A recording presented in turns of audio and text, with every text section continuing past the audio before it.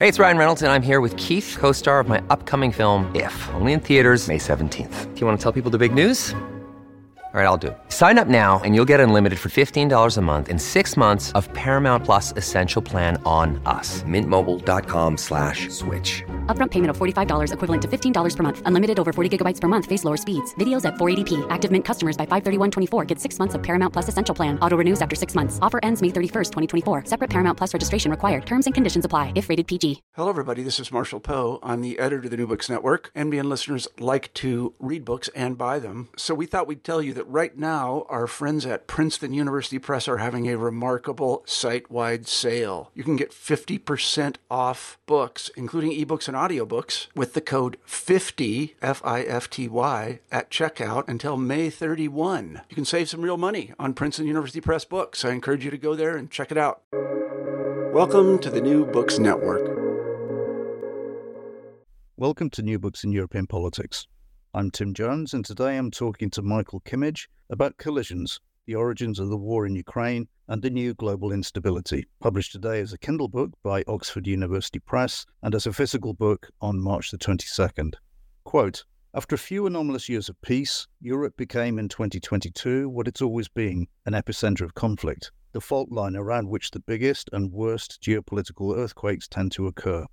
A member of the Secretary's policy planning staff at the US State Department, where he handled the Ukraine-Russia portfolio from 2014 to 16, Michael Kimmage is now a professor of history at the Catholic University of America in Washington, D.C.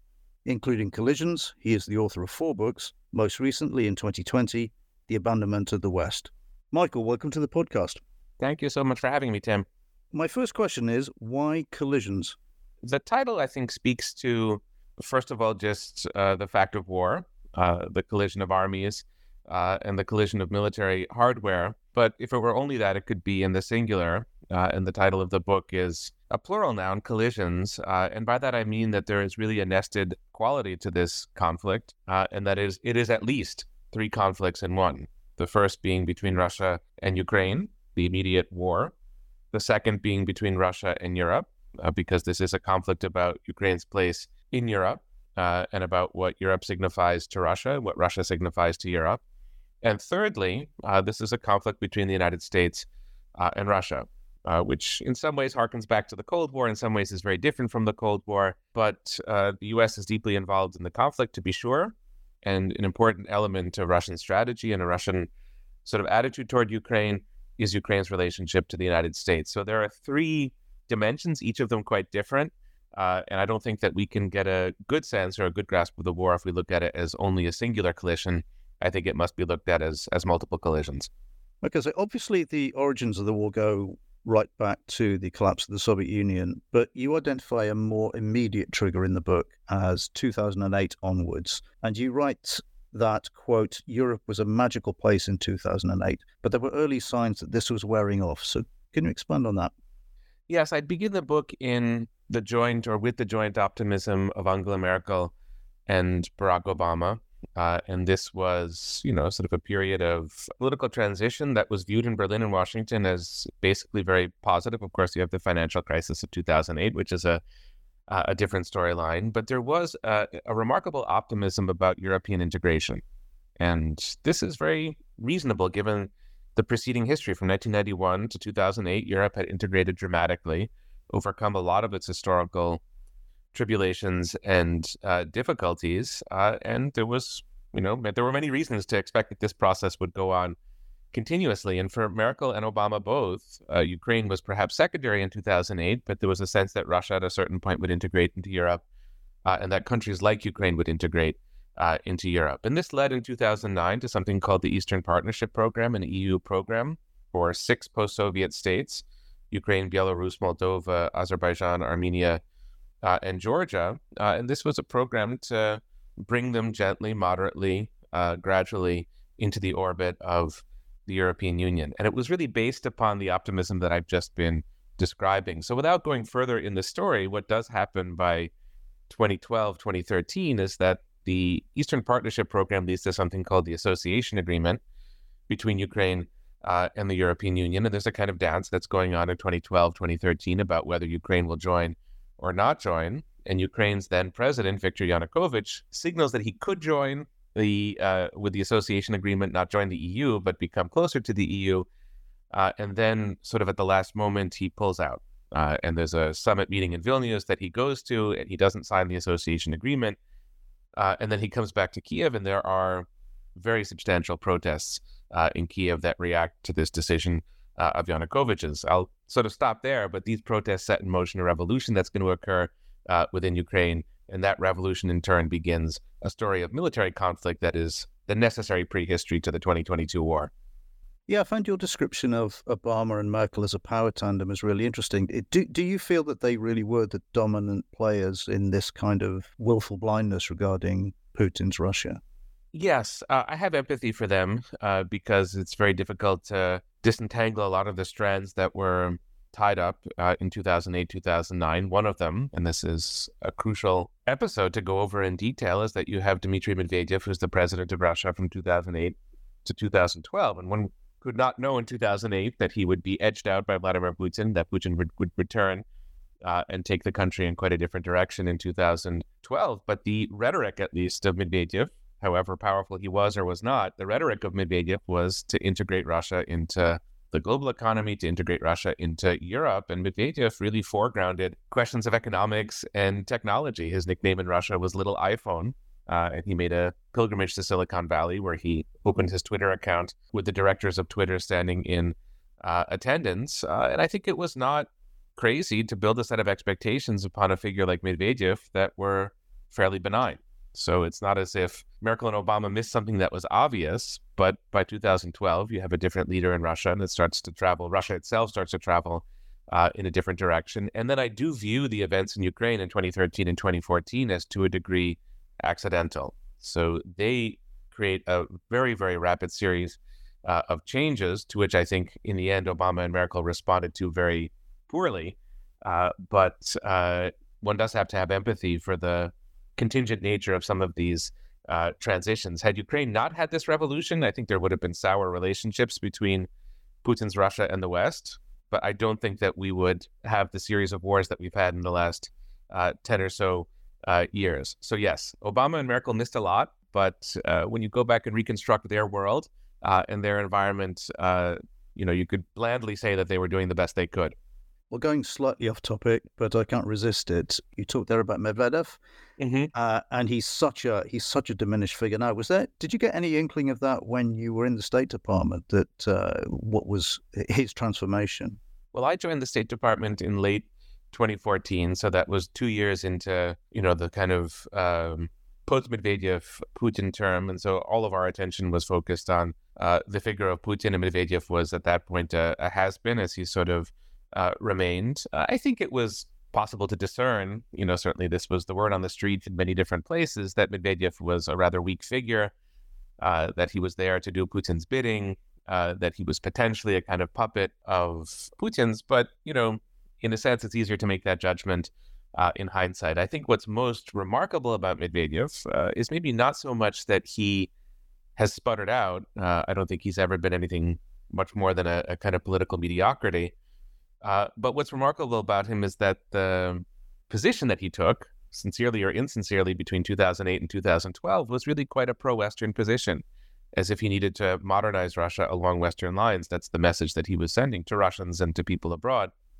Now he's become stridently nationalistic and, sort of profoundly anti-Ukrainian. And there's a kind of tone of voice that he uses, especially on Twitter, that's just sometimes startlingly incoherent, but just startling as such. It's just not the man that he was, or not the man that he seemed to be between 2008 and 2012. That's the evolution that I think is the most intriguing one. As I said, the book really gets going from 2008, but now we've established that backdrop, I'd like actually to go a bit further back to 1999, Putin coming to power, and the experience of the NATO intervention in Kosovo and the changing of the borders of Serbia. You and you're not the first person to write this, but you do stress what a formative moment that was for Putin's thinking. Yes. If you'll allow me, I'll sort of develop a continuum here. It's 1999, Kosovo, but it's also the Iraq War, and then it's the NATO intervention in Libya. All three of these events are very significant data points for Putin's thinking and for the thinking of the Russian political elite, national security elite, about where Russia stands and about the kind of power that the United States wields. And I think this is such crucial intellectual backdrop to the decision to invade Ukraine in 2022 that it demands careful articulation. So I think in a Russian reading of 1999, the issue is not just that NATO was there and not just that NATO was poised to expand as it would very dramatically in 2004. I think that the issue is that NATO goes out of area into Serbia and uses its military hard power to refashion the borders of the Balkans. And so NATO is technically a defensive military alliance, but it wasn't really behaving as such in former Yugoslavia. And that was really upsetting to Russia. Beyond bonds of affection between Russia and Serbia, I think that that's actually a bit secondary, but it's more that NATO appeared to be taking on a new role in Europe. Second data point of the Iraq War, which really does follow on this moment of 1999, is that the United States wages war in Iraq and before that in Afghanistan, without much of a UN, sort of legitimacy, without the authority of the UN behind it. So Colin Powell with his famous address to the UN about weapons of mass destruction. And so here you have a somewhat more ambitious United States that's writing its own rules in the Middle East, not just in Europe, and acting in the Russian interpretation with impunity and removing from Russia one of Russia's most important foreign policy tools, which is its veto on the UN Security Council. So that's quite significant. And then it happens again under Medvedev's watch in 2011 in Libya when NATO involves itself in a bombing campaign in Libya, and that's with the acquiescence of Russia, which abstains at the United Nations, and that becomes a point of friction between Medvedev, who was then Russia's president, and Putin. The two of them squabble openly about whether Russia should have abstained or not. So I think all of this signifies in the kind of culture, the thinking of Russian national security elites, a United States that's becoming more and more emboldened and sort of lurching closer to Russia and depriving Russia of some of its key foreign policy and military tools. And of course, just to finish the point, 2014-2022 manifests quite considerable pushback on Russia's part against what they see as this negative and disturbing trend. On that same score, there's a quote from the book where you say, quote, NATO enlargement proceeded on the unwise premise that NATO expansion was itself resolving the problem of Eastern European security. In truth, by expanding, NATO was absorbing the age-old problem of Eastern European security in the 1990s and thereafter. Now, I take that not as an argument that some make that NATO expansion was a mistake, but that NATO was expanded from the wrong premise. People weren't thinking straight about what they were doing. That's my interpretation, and this is a much debated topic, and many others would argue to the contrary, that every inch of NATO expansion was wise because it provided a kind of protection that if it weren't there, that Russia would contest. In other words, if NATO had not expanded to the Baltic republics, they would be in play now, as Ukraine is, and so any NATO expansion is in and of itself a good thing. But I do take a different view on that point. And I think that there is a profound difference in role for NATO between Cold War NATO, and of course NATO is a Cold War institution created in the late 1940s, and post-Cold War NATO, and sort of get in a moment to this notion of NATO absorbing age-old regional and ethnic and national conflicts. But let me start with the Cold War NATO. Cold War NATO is brilliantly designed. And that's one of the reasons why it's going to be so effective from 1949 to 1989 or 1991. And it was brilliantly designed because it was a set of countries that very much wished to be a part of the alliance and that contributed to the alliance. And it was a set of countries that had a kind of internal coherence. You have the Iron Curtain. In effect, what NATO was defending in Europe was everything on the Western side of the Iron Curtain. And the Iron Curtain is contested at the beginning of the Cold War. There are all these Berlin crises. But by, let's say, the late 50s, 1960s, the Iron Curtain is there and is not really very unclear. And so NATO had the job of defending the NATO member states. It was extremely clear what that job was. And NATO's function was to deter the Soviet Union, which it did brilliantly. After the end of the Cold War, of course, you had this optimism that we were discussing a moment ago that everything is integrating and the world is becoming one, and Europe is kind of joining together, and it's moving past its historic problems, 20th century, pre-20th century problems. That in the end proved to be quite naive, and it proved to be quite naive directly in relation to NATO expansion. So NATO goes in this very incoherent way forward. It's some of the countries in the Balkans, right? It's not Serbia, but it is Montenegro. It's some of the countries in Eastern and Central Europe. It's Poland, but it's not Belarus. It's Romania and Bulgaria, but not Ukraine. And you have this little island of Kaliningrad, which is Russian territory, that's tucked within two NATO states, Poland and Lithuania. And then you have the additional confusion that NATO makes the claim in 2008 that it's going to expand into Georgia and Ukraine, not the most sincere or believable of claims, but nevertheless one that was made. And so you just don't know, where does NATO end? And who would, in their right minds, create such a structure that's so jagged and confusing? And so that makes questions of deterrence and defense, and NATO as a defensive alliance, just a lot more complicated. And so what NATO ended up absorbing is the incredible security dilemmas of Eastern and Central Europe, cause of countless wars from the 17th century to the present. And NATO is sort of smack in the middle of it, not far away. And struggling at the very moment to understand whether it's deterring Russia or whether it's actively involved in Ukraine. And that's just not a great state of affairs for NATO, I would say. So you set the scene for the development of Putin's thinking between 2008 and 2013. And I want to come in with another quote from the book where you say, quote, "Over time, the low comedy of Yanukovych's escape came to resemble the curious drama of Archduke Ferdinand's assassination in June 1914. A seemingly random occurrence on Europe's periphery, an accident that somehow precipitated a major European war." Is the point you're making there that this was decisive because it was the end of any hope that Putin had that he could manage Ukraine back into the Russian base through his client in Kyiv? No, I don't think that is quite over in 2014. And the simple fact that Russia doesn't invade or reinvade between 2015, when the active fighting ceases, and 2022 is a sign that Russia was sort of making up its mind, trying to figure out what would happen. And I think that there was a hope in Moscow that somebody like Yanukovych, or maybe Yanukovych himself, would come back. That, Ukraine since 1991 had vacillated. It had been more pro-Russian at times, more pro-European at times, and that the pendulum would again swing back toward Russia, which didn't prove to be the case. You have an election in Ukraine in 2019 that Zelensky wins, and he runs as a peace candidate. I think a little burst of optimism in Moscow that maybe he's somebody that Russia could do business with, but that gets disappointed pretty quickly. But still, I think, a lot is open still after 2014, 2015.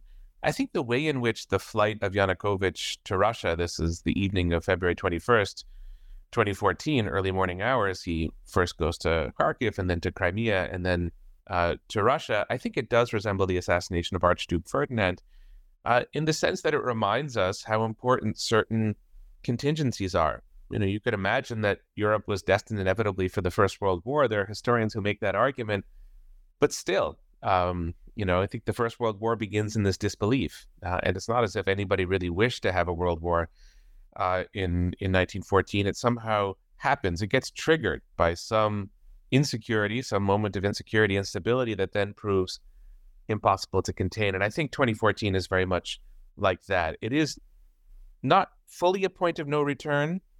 There are ways in which it could have been brought back perhaps to the much more peaceful order that was there before February 2014 when Yanukovych makes his escape. But after 2014, to a degree, the die is cast. And the collision course, to go back to my title, the kind of collisions that I'm speaking about, Russia-Ukraine, Russia-Europe, Russia-United States, the collision course is apparent already in 2014. It's there. You can see that it could go in that direction. And that, to me, is what's so significant about that moment. But I would want to underscore the accidental nature of it. That, I think, takes us back to the terrain, the kind of international terrain of the early 20th century. The point you make very clearly is that while the collision course has become clear, it's not become clear to the French and Germans, for example, so that you make a very good point about their role in the Minsk negotiations, that essentially they really only saw themselves as facilitators. You point out that Merkel had ruled out military force in any circumstance. And that meant that the Russians called the shots. It was their action or their inaction that determined everything. Absolutely. This is a psychological disjunction. I think we're still living with this disjunction, but it was quite acute in 2014 and 2015 between a Russia that did believe that it had started what was truly a war. It paused in 2015. I said a moment ago that Russia hoped that Ukraine would kind of tilt back toward Russia and that it could keep its relationship to the West intact. But it had taken a very, very significant step, Russia, by annexing Crimea and planting its military forces in eastern Ukraine. So it had taken a step toward war. And psychologically, I don't know if the Russian population was there, but I think the Kremlin elite was in that frame of mind. And you have Russia moving into Syria in 2015, and you have Russian intervention in American domestic politics in 2015, 2016. So these are other steps that take us toward greater confrontation between Russia and the West. But the disjunction is that this wasn't really felt on the other side of the barricades or the other side of the trenches. And I think that this is as true for Washington as it would be for London, Berlin, or Paris. When it comes to the diplomacy of 2014, 2015, it was France and Germany that were in the driver's seat. And I think what was so, in a way, unimpressive about that kind of diplomacy was in part the naivete, the sense that it was all over, that we had kind of moved through the worst of the crisis and now we're just mopping up. There was that sentiment with the subsiding of fighting in 2014, 2015, but it's worse than that on the Western side. So the West was very clear about the conditions it was setting. Crimea was fudged, and I think reading between the lines, Crimea was kind of accepted as something that would be Russian in perpetuity, maybe unfair, illegitimate against international law, but, sanctioned and then to a degree forgotten. But the Russian soldiers in eastern Ukraine was different. And there, the transatlantic position was crystal clear that they should get out and they needed to leave. And there needed to be elections in those regions, and those regions needed to be restored to a sovereign and independent Ukraine. There's no ambiguity about that position, whether we're speaking about Francois Hollande, the president of France, or Angela Merkel, the German chancellor, or Barack Obama, the American president. And yet it didn't happen. And when it doesn't happen, the sanctions are not increased. The sanctions are kind of left to dissipate in effectiveness. And then each of these countries, France, Germany, and the US, and I think the UK is in the same category, gradually begin to normalize their relations with Russia. So conditions had been set, a sort of tough stance was taken, and then it was, acted upon without toughness, without focus, without discipline. In that sense, there was a refusal to recognize how grave the situation was in Ukraine, and that gave Russia a lot of tactical advantages pre-2022.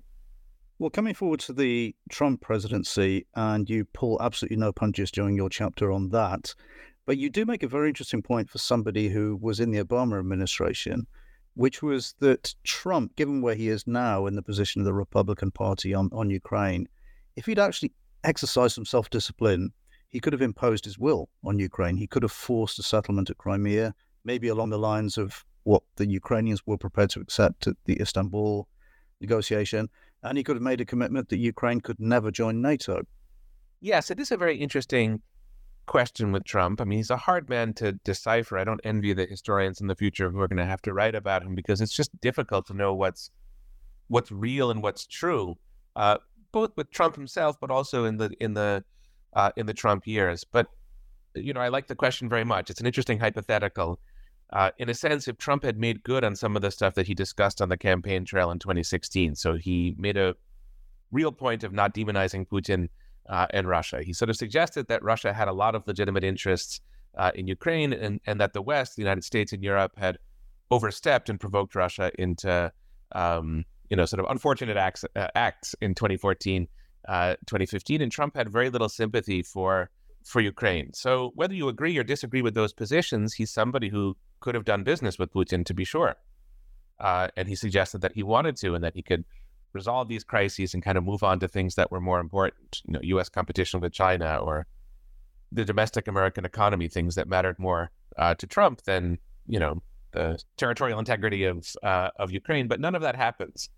And not only does it not happen, but you never see Trump put forward a set of ideas that he could have used to move in that direction. He doesn't outline an agenda in 2016, 2017, 2018 that could have been shared with Russia. Now, maybe some of this was attempted covertly, and we'll get that 10, 20, 30 years from now from historians who open the archives. But my guess is he never really tried. And it's interesting why that would be the case. Did he not care? Was this kind of campaign talk that wasn't really seriously intended? Did he get tangled up in the Russia investigations and the domestic chaos surrounding issues related to Russia in 2016, 2017? That's sort of possible. Was he not able to command his own bureaucracy and then had too many people, General Mattis and McMaster and Tillerson and others who were pulling in a different direction? All of that is possible. But the simple fact is that those years are 4 lost years. There's just nothing attempted, nothing tried, nothing done, whether it was arming Ukraine in some comprehensive fashion or whether it was diplomacy that would lead to a, kind of neutral Ukraine. There's no activity. Finally, coming to the full-scale invasion itself, how decisive do you think the Afghan pullout and the AUKUS debacle with the French were in convincing Putin that the time was right now? I don't think it's hugely important. I don't think AUKUS plays a particularly prominent role. I might expand some of the contributing factors a bit. I think that the passing of Angela Merkel from the scene is not a necessary condition for the war, but something of a condition for the war. Europe is in a leadership transition phase in 2019, 2020. I do think that January 6th, in the sense that the U.S. is in a period, a sort of a moment of chronic political, sort of chaos or dysfunction, sort of not able to carry out its business. I think that plays something of a role. And I do think Afghanistan, but I would put Afghanistan a little bit more broadly than the messy pullout in August 2021. If you want to take an uncharitable read of Afghanistan, which I'm sure Putin does when it comes to the U.S., it would go as follows: that September 11th creates the reason for the U.S. invasion of Afghanistan in 2022, and the U.S. goes in to kind of eviscerate the Taliban and make a September 11th, a second September 11th, impossible.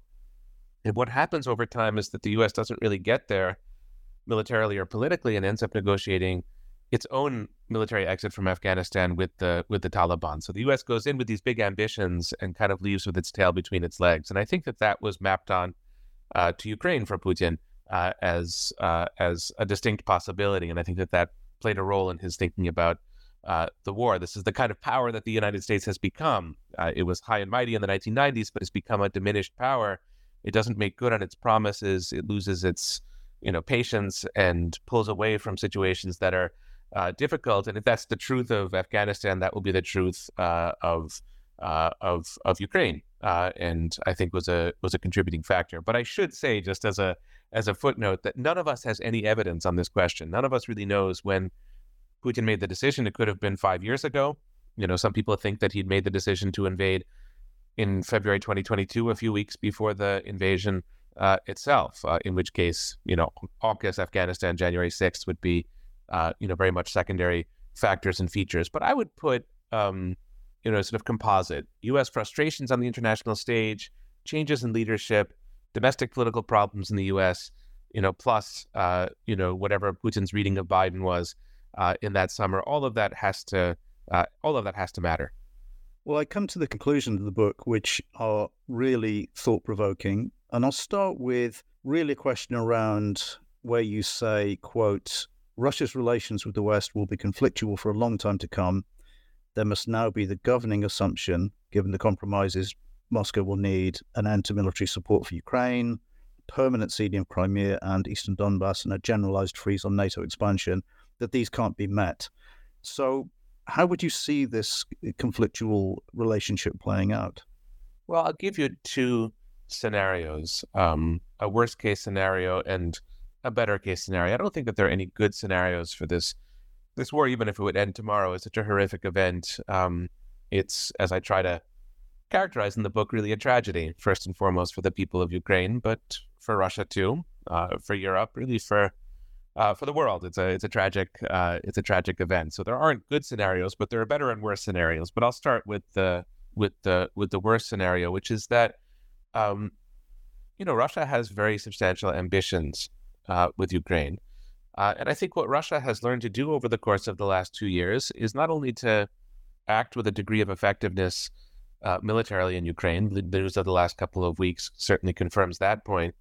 But Russia has also globalized the war. And it has found levers of global influence to complicate things for the West, for backers and supporters of Ukraine, but also to advance its own interests. So the Russian economy is functioning because Russia has found all kinds of channels, avenues into the global economy. And, Russia is getting military support of a substantial kind from North Korea and from Iran that may be, determining the momentum of the battlefield at the present moment. And I think that also Russia has been pretty capable with its messaging, to global audiences. So Russia has found ways to globalize the war. It's found ways to fight the war over the long haul. And I think its ambitions are really quite considerable. And those ambitions are not ambitions that the West can accept or work with in some simple diplomatic fashion. So I think that they do dictate, as I argue, and as you quote from the book, a generational conflict, a conflict that will last for years, but probably a conflict that will last for decades. And the worst case scenario is that this conflict would somehow spin out of control, that it would draw neighboring countries into it, that there would be a nuclear component, that accident or perhaps the design of various actors, given the complexity of things, could push us toward conflict. Going back to an earlier part of our conversation, we have this island of Kaliningrad that's there on the Baltic Sea, bordering Poland and Lithuania. That has to be provisioned. You have a rail line that goes through Lithuania with Russian soldiers going to Kaliningrad. That's a very sensitive place, and there are a lot of things that could just go wrong by accident, and that could take us toward something really resembling a European-wide war, and that would be the worst case scenario for this. The better case scenario, and I think this is what I would recommend and urge upon strategists in London and Washington and throughout Europe, is to be prepared for a kind of long-term commitment, and at the same time to seek out certain rules of engagement. In a way, this takes us back to the early Cold War. You had high levels of conflict between the West and the Soviet Union, and lots that was scary, anarchic, and difficult to control, but they did manage to sort of figure out where to fight and where not to fight. And so perhaps rules of engagement can be discovered over time if the kind of mental and political toughness is there to think them through. You'll have a line of contact somewhere in or near Ukraine. Russia's not going to pull back from its own ambitions, but it will have met a kind of limit to those ambitions. And then the active phases of the war might start to die down. And some people dream of a sort of armistice or a kind of Korea-type situation down the road, and that might be the best thing that we could hope for. So not an elimination of the conflict, and not that heads of state can kind of sit down and figure everything out. I don't think that that's going to work unless there would be big leadership changes in Russia, but rules of engagement, sort of a moderation of the fighting, a slowing down of the war, such that a degree of normalcy returns to the region. That may be feasible, and that's probably the best that could be hoped for. You do identify, though, a real potential flashpoint, which is Belarus. As you say, quote, given the extreme distrust between Russia and the West, Belarus finds itself in the zero-sum logic of the Ukraine war. It will be either Europe or Russia. It cannot be both. And as you point out, you can have a situation, as you described there, where the powers learn to stand off from each other. Yeah, this is a situation where it's not entirely up to them. It's also up to the people of Belarus. If they were to rise up against Lukashenko or against his successor, it would be very difficult to stay out of that, and it would be very important strategically to the Ukraine.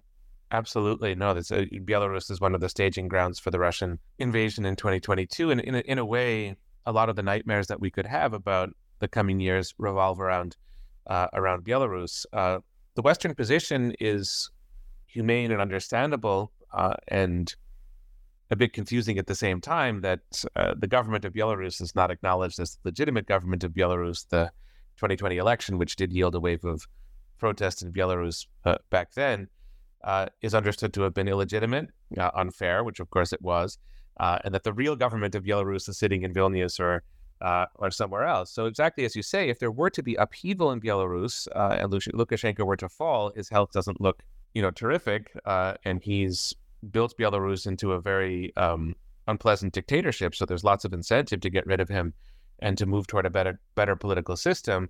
But that would immediately bring in geopolitics, and it would bring in the Baltic republics and Poland, and whatever element of involvement they would have would be seen in Moscow as totally illegitimate. And of course, the country of Belarus is in many ways already integrated into Russia, and especially the militaries of Belarus and Russia are deeply intertwined, as are the security services and other institutions. So it's not as if Russia needs to look for military assets in Belarus. Russia is much, much more present militarily in Belarus than it was in Ukraine in 2014 or 2022. So how do you get out of that situation? How do you negotiate your way out of that situation? How do you fight your way out of that situation? It's really combustible. And of course, Belarus borders 3 NATO member states, Latvia, Lithuania, and Poland. So it's not just a regional issue with those actors, it's very much a NATO issue as well. Well, to repeat myself, that's one of the ways in which NATO has absorbed the problems of this region, and it demands, I would hope, extremely careful and cautious thinking at the present moment about what to do if that scenario arises, because it could be very sudden. A health problem for Lukashenko, and suddenly you have a big crisis on your hands. So it's one we should be thinking about now. Yeah, my final question is internal to Russia. You mentioned the December 2011 protests in Russia and the importance of Boris Nemtsov and Alexei Navalny. As you say, waiting things, omens of the Russia that was not Putinist. Both are now dead. Do you think there's any internal hope for change in Russia? Not a great deal. I don't know how much appetite there is for a very different country. It's a hard point to judge. There's a younger generation. It's a very large country. It's very regionally diverse, and Putin has been in power for a long time. So that always creates a kind of appetite for something different, something new. But, you don't see a kind of structured opposition movement in Russia. It would be difficult to function if it were there, but you don't see that. And you would need that in a way if there were to be big political changes. But the more significant point is that the really powerful institutions in Russia are the Kremlin, they're the security services, they're the military. And I can't imagine it being very easy to sort of get within those institutions. And whether or not there's a successor to Putin who can be found, and that's a very significant question, because maybe he's the only one who knows how to operate all of this machinery, that's an open question. But the machinery is going to be there. And the machinery is the machinery that's been created over the last 24 years. It goes back to Soviet times in some respects and the 1990s as well. Boris Yeltsin concentrated a lot of power in the hands of the Russian president before Putin came on the scene. But that machinery is there. And I suspect, the guess I would have to make is that the next leader of Russia will be quite similar to Putin, and he will operate within an institutional framework, a kind of power political framework that's similar to the one that we see now. So my assessment, and these things are very often dramatically wrong, these kinds of predictions about the future, but my assessment is that what we have now is likely what we're going to have for quite a long time to come. To wrap up, and because this is a podcast about books, I've asked my guest to choose 2 to recommend, one broadly from the same field, one anything, actually. So, Michael, what have you chosen? So I'll take Margaret Macmillan's book, 1919, which is a book about, I think it has a different title in the UK, I'm not quite sure, but it's a title about the end of the First World War.